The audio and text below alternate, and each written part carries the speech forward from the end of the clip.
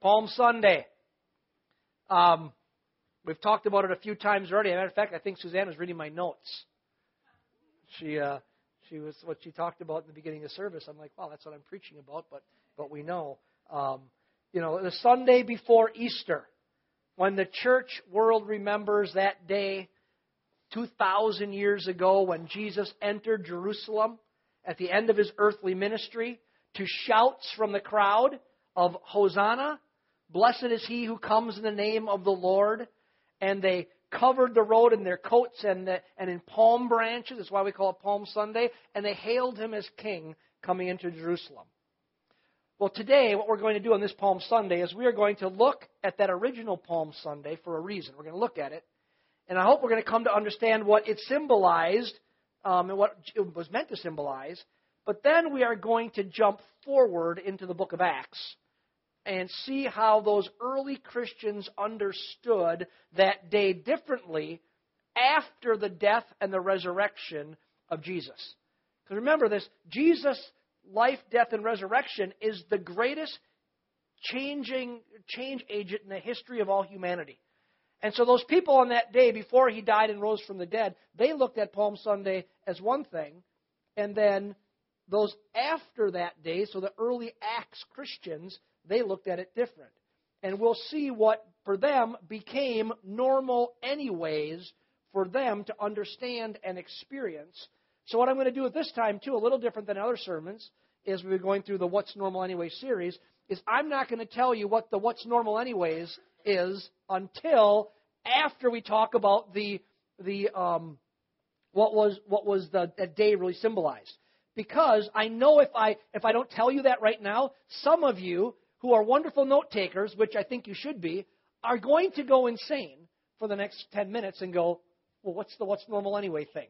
So I'm going to tell you the What's Normal Anyway after we look at the original Palm Sunday from the Scriptures and talk about what it meant to them. And then we're going to fast forward then into Acts. So grab your Bible. Who's got their Bible today? Hold it up. Somebody asked me recently. They said, they were visiting at the church, and they said, how come you don't put your Scriptures on the screens? And I said, well, I'm not opposed to that, but I said I'm trying to create a culture in the church where whether it's an iPhone or it's your print Bible, that we really understand we need to be people of the book. And then I want you to learn, especially those who are brand new in Christ, learn how to look and open your Bible and find it. And so I said, well, that's why I don't do it now. I said, so maybe someday we will, but we don't right now because I want people to bring this thing to church. I want them to have a Bible. You don't like us when you say it's my Bible, And so if you don't have a Bible, you're visiting, or you're newer to us, there's Bibles in the racks in front of you in the chairs. If you don't have a Bible, use it today. Take it with you. Write your name in the cover and say, that's my Bible. Okay? So, Matthew 21. Did I tell you the text already? Matthew 21. I was getting sidetracked. Staff laughs at me. They say I get on rabbit trails. So once in a while we start talking. And I'm the one who starts barking like a beagle. Because we're chasing a rabbit somewhere we're not supposed to be. Now you all got insight into what our staff meetings are like at times. Matthew 21, starting in verse 1. The original Palm Sunday. It says, when they had approached Jerusalem, it's Jesus and his 12, his followers, and they come to Bethpage at the Mount of Olives, then Jesus sent 2 disciples, saying to them, go into the village opposite you, and immediately you will find a donkey tied there and a colt with her. Untie them and bring them to me. And if anyone says anything to you, you shall say, the Lord has need of them, and immediately he will send them. This took place to fulfill what was spoken through the prophet. Say to the daughter, this is what the prophet said, say to the daughter of Zion, behold, your king is coming to you, gentle and mounted on a donkey, even on a colt, the foal of a beast of burden. The disciples went and did just as Jesus had instructed them, and brought the donkey and the colt and laid their coats on them, and he sat on the coats.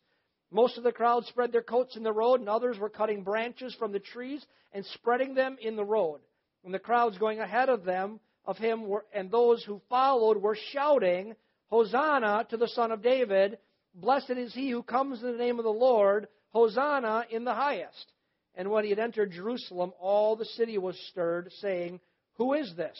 And the crowds were saying, this is the prophet Jesus from Nazareth in Galilee. So on that day, Jesus rides in the town on a donkey. He begins what we know from this side of history, his last week of earthly life and ministry.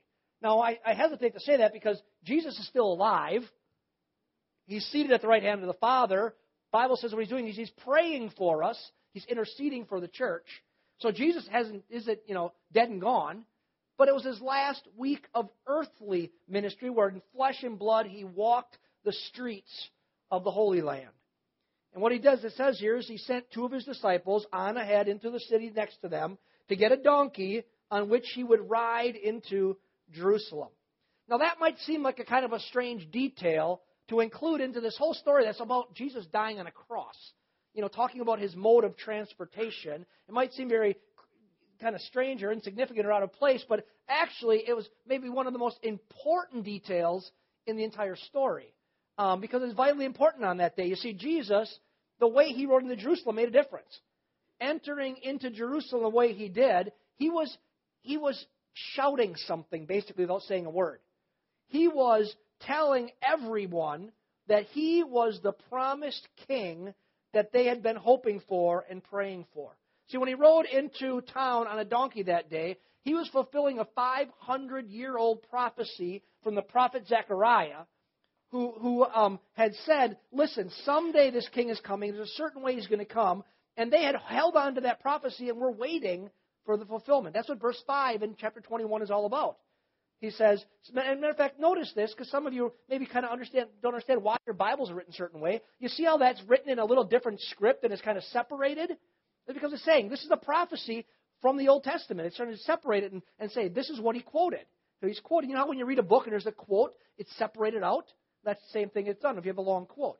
So chapter 5, quoting Zechariah, says this, say to the daughter of Zion, behold, your king is coming to you, gentle and mounted on a donkey, even on a colt, the foal of a beast of burden. So they've been waiting 500 years knowing this was prophesied. So here comes Jesus. He rides into Jerusalem, sitting on a donkey. He knew exactly what he was doing. Coming in a gentle manner. Riding on a donkey. He doesn't have a sword in his hand. He doesn't have an army with him. He's not coming as a political insurrectionist. He's coming in the fulfillment of a prophetic king who's coming into town. And through his actions, he was stating openly for the first time in his ministry, I am the promised king sent from God. I am the fulfillment of prophecy. I am the one you have been hoping for and praying for. Remember, people had been asking him all along, are you the one? He always gave them some kind of a roundabout answer. But coming in that way in fulfillment of prophecy, he was saying, I am the king you've been waiting for.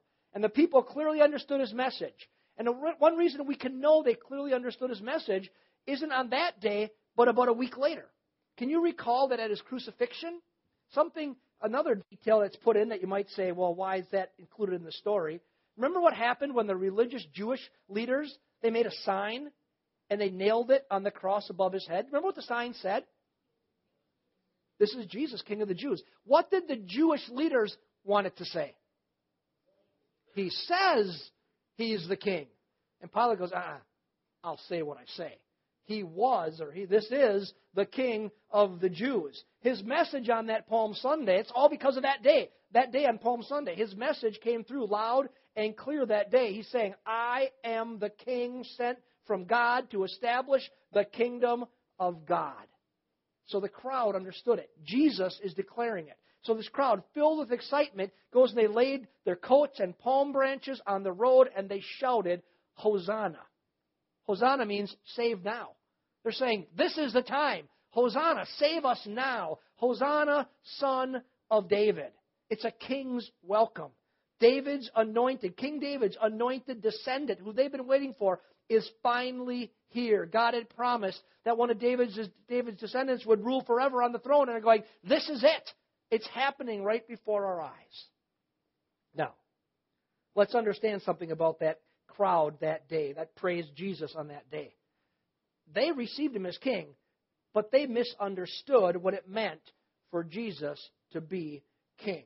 They saw him as one anointed by God who would save them from Roman oppression, just like Moses had saved the Egyptians. Sometimes things happen. Something happens in our walk with God. God does something one way today, and then we expect him to do it the same way tomorrow.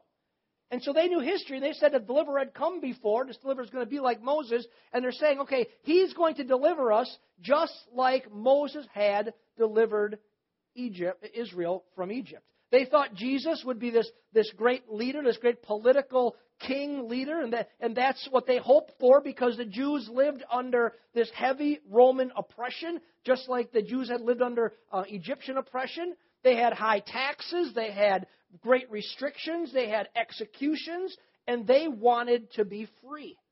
And here comes Jesus riding into town. Fulfillment of prophecy.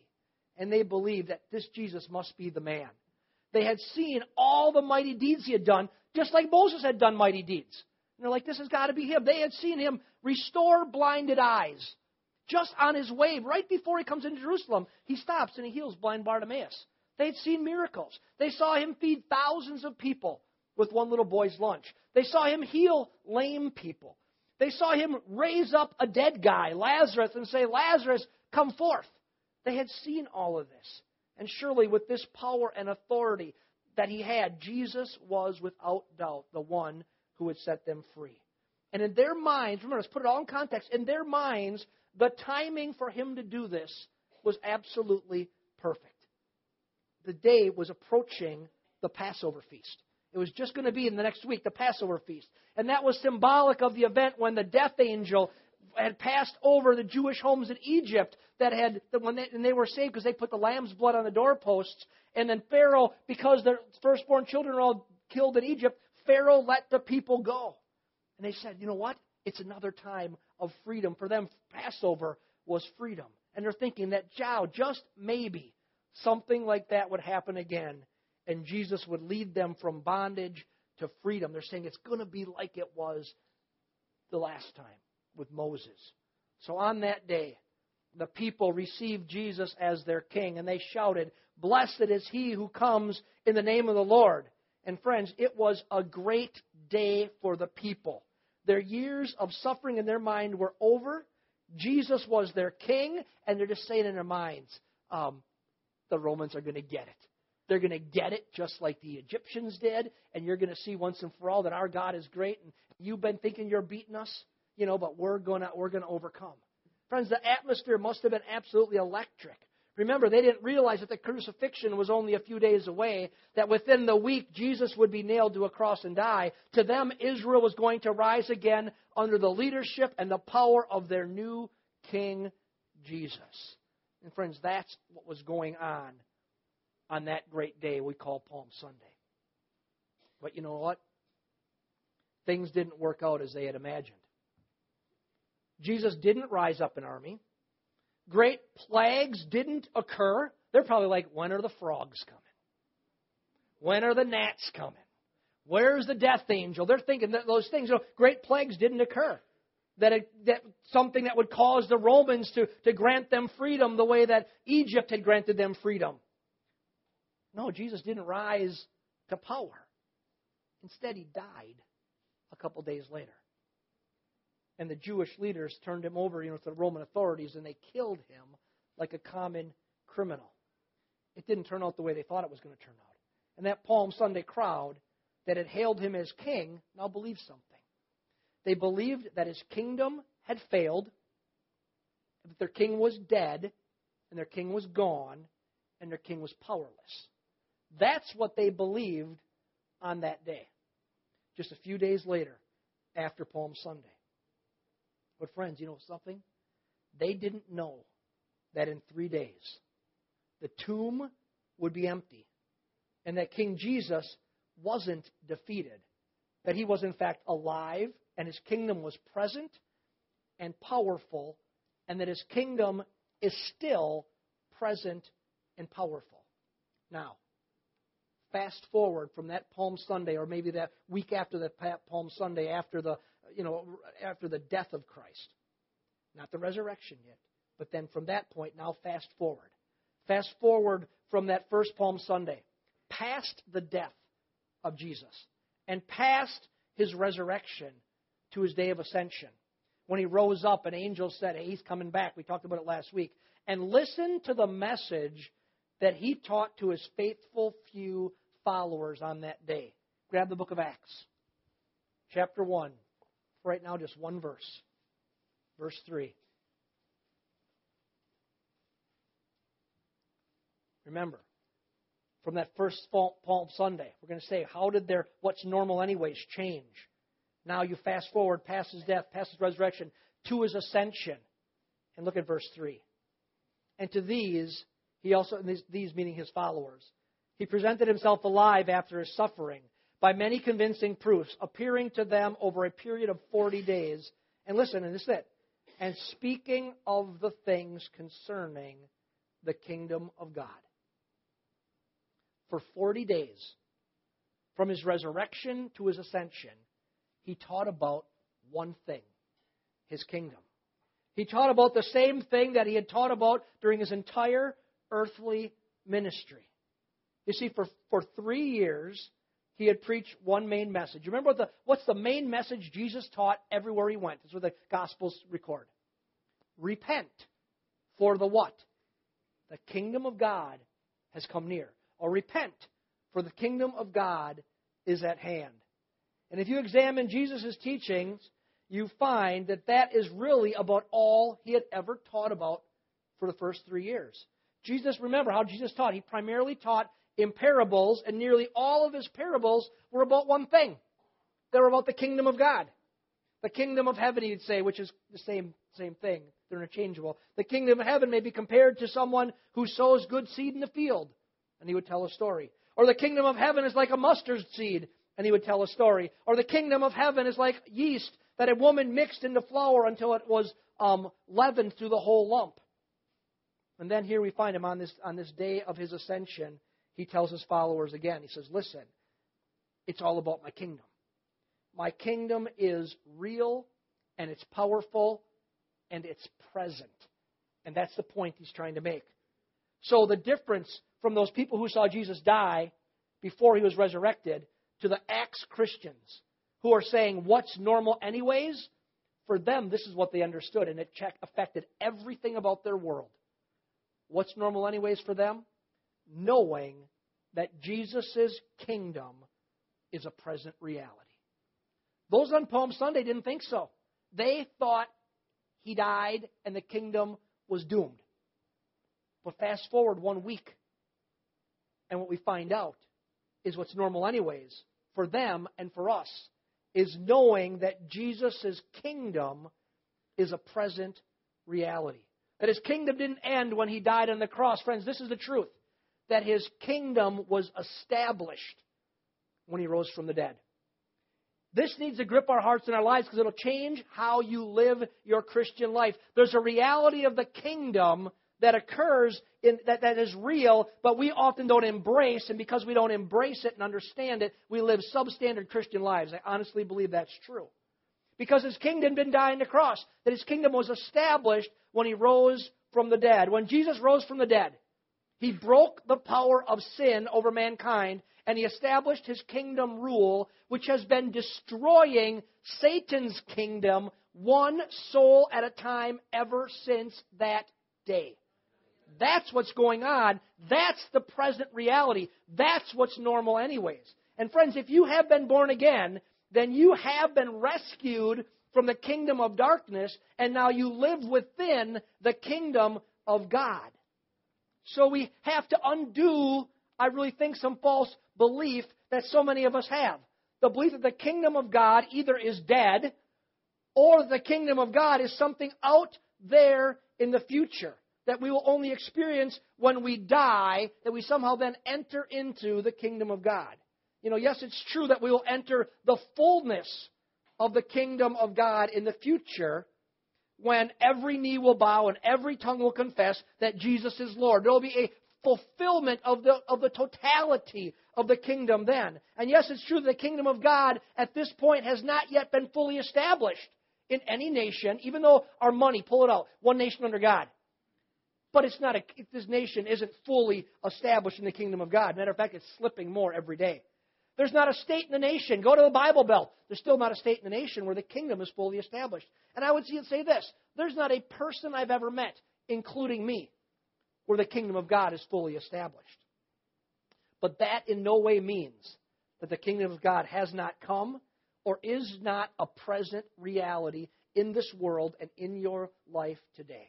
You see, the kingdom of God, friends, is a present reality that we need to live in and experience. And we need to think about it and understand how that affects us. It's a present reality that will be fully experienced or consummated in the future. The kingdom is here and now. It is real and it is powerful today. As powerful and real today as it will ever be in the future. The kingdom is now. You see, one day, the kingdom will be the governing power over the entire universe. We know that. But understand something for us in this chair and for the first century Acts Christians. But for now, the kingdom is intended to be the governing power over you and me. Over every single one of us who says that Jesus is our Lord and Savior. You see, God wants His children to stop living by self-rule. And of any nation on the planet where this message needs to be understood in the church, it's in the Church of Jesus Christ in America today. That God wants His children, I didn't say the world, He doesn't expect people who don't know Him to do this, His children, to stop living by self-rule and start living under the rule of His kingdom. But not because He wants to dominate or control you, but for this reason.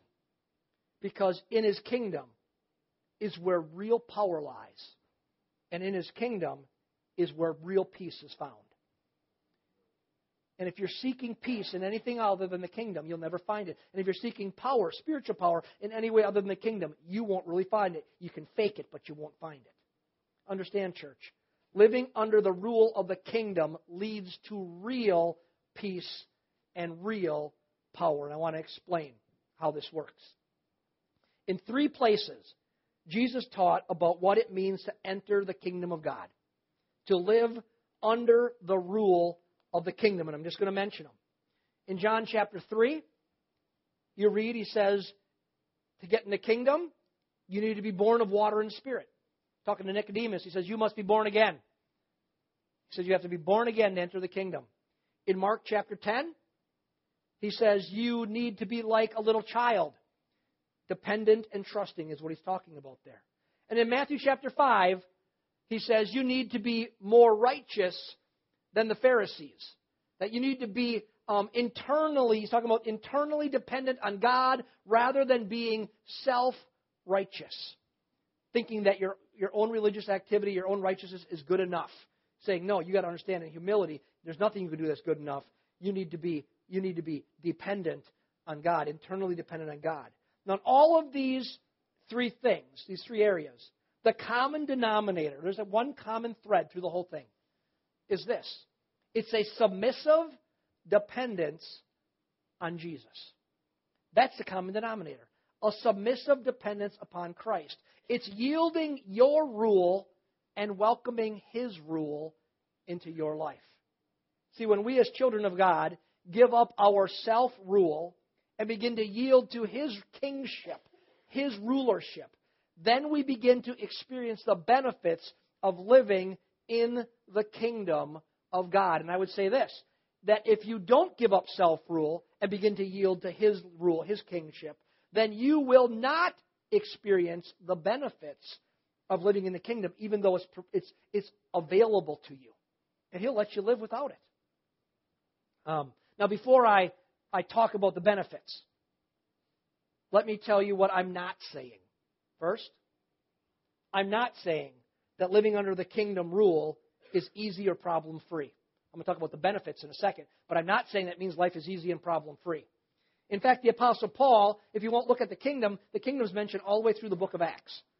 And in the middle of Acts, chapter 14, verse 22, Paul says something amazing that we don't like to hear. He says this, through many tribulations we enter the kingdom of God. And understand this, he said that immediately after being stoned and left for dead at Lystra. The first thing he preaches after being stoned and left for dead, they drag him out of the city, and they think he's dead, and he rises from the dead. I honestly believe he was dead. I personally believe he was dead and he was resurrected, because they don't fail at killing people in the day when they stone people to death. But maybe they did. I don't know. It doesn't really matter. But the fact is, immediately after that, he says, listen, through many tribulations we enter the kingdom of God. So I'm not saying it's problem-free. What I am saying is that when we begin to live under Jesus' rule, under His kingship, that our world, that our perspectives begin to change. And we begin to see the world the way He does. And we begin to more fully experience His presence in our life, which you will find as you walk with Jesus for a while, is the only thing in life that brings any real satisfaction. I was with a group of pastors this last week. And one of the pastors said to the other pastor, we get together and we pray regularly, and they're not pastors from this church, it's a group of guys from the community. And we were talking to the one guy who's really struggling, and interestingly, we're all about the same age. We're all kind of going through life at the same time, and he's struggling because church growth and administration and building buildings and all this stuff. And he's kind of like, what's it all about? What's it all matter? And two of us looked at him and said, there's only one thing. There's only one thing that brings satisfaction in this Christian life. And that is beginning to experience legitimately the presence of God in your life. That having that awareness of Christ, having that genuineness of the relationship that goes beyond going to church, it goes beyond dutifully reading your Bible. It's experiencing the reality of God by His Spirit. You'll find it's the only thing in this world that brings any satisfaction. That all the things we accomplish, all the things we achieve, you get them and you go, empty, empty, empty, empty. There's only one thing that satisfies. And that is experiencing more fully the presence of the Lord. Friends, that's why living under the rule of the kingdom results in true peace.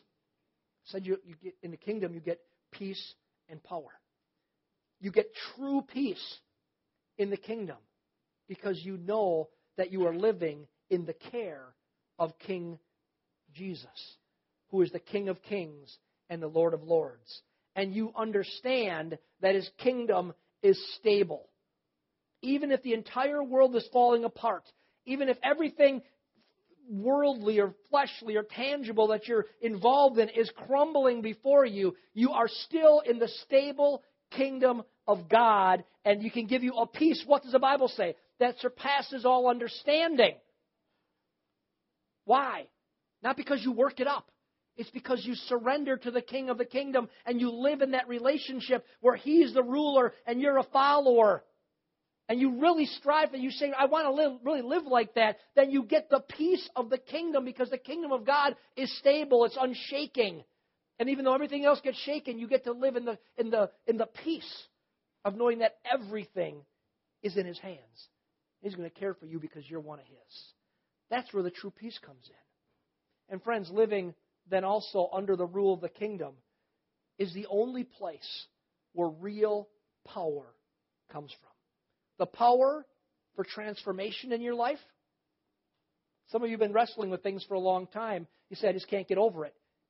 It's because you need to surrender to the will of the King. Live in that relationship under just trying harder. Trying harder is self-will. The Pharisees were masters at trying harder. They tried harder than anybody. Jesus constantly criticized them. It had to drive them nuts. Put yourself, we're most like the Pharisees. We're devoted. We give it all. Pastor, you talked about tithing. They tithed to their little herbs they grew. But it was all self-will, self-effort, self-righteousness. Jesus was trying to say, stop that. He didn't say stop doing those things. He said, but you're doing them wrong. You're doing them for the wrong reason. He said, listen, just live where I'm your king and walk with me. Stop trying to do all this stuff. Instead, walk with me. And you'll experience the kingdom where there's peace, but then there's real power. Power for real transformation in your life. So that the things that you're wrestling with, here's the difference. You won't want to do them anymore. The things that were a battle to you, stop being a battle because you don't want to do it anymore. Power for transformation, power for maturing, power for ministering, all flows from the kingdom. You see, one day Jesus heals a blind man. I was blind, and it's talking about Matthew chapter 12. He was blind and mute, demon-possessed man. So that's what Matthew says about him, Matthew chapter 12. And the religious leaders, the Pharisees, were mad because he helped the guy, which is always just amazing to me. They set him free. And they accused him of casting out demons by the power of the ruler of the demons. Remember that story?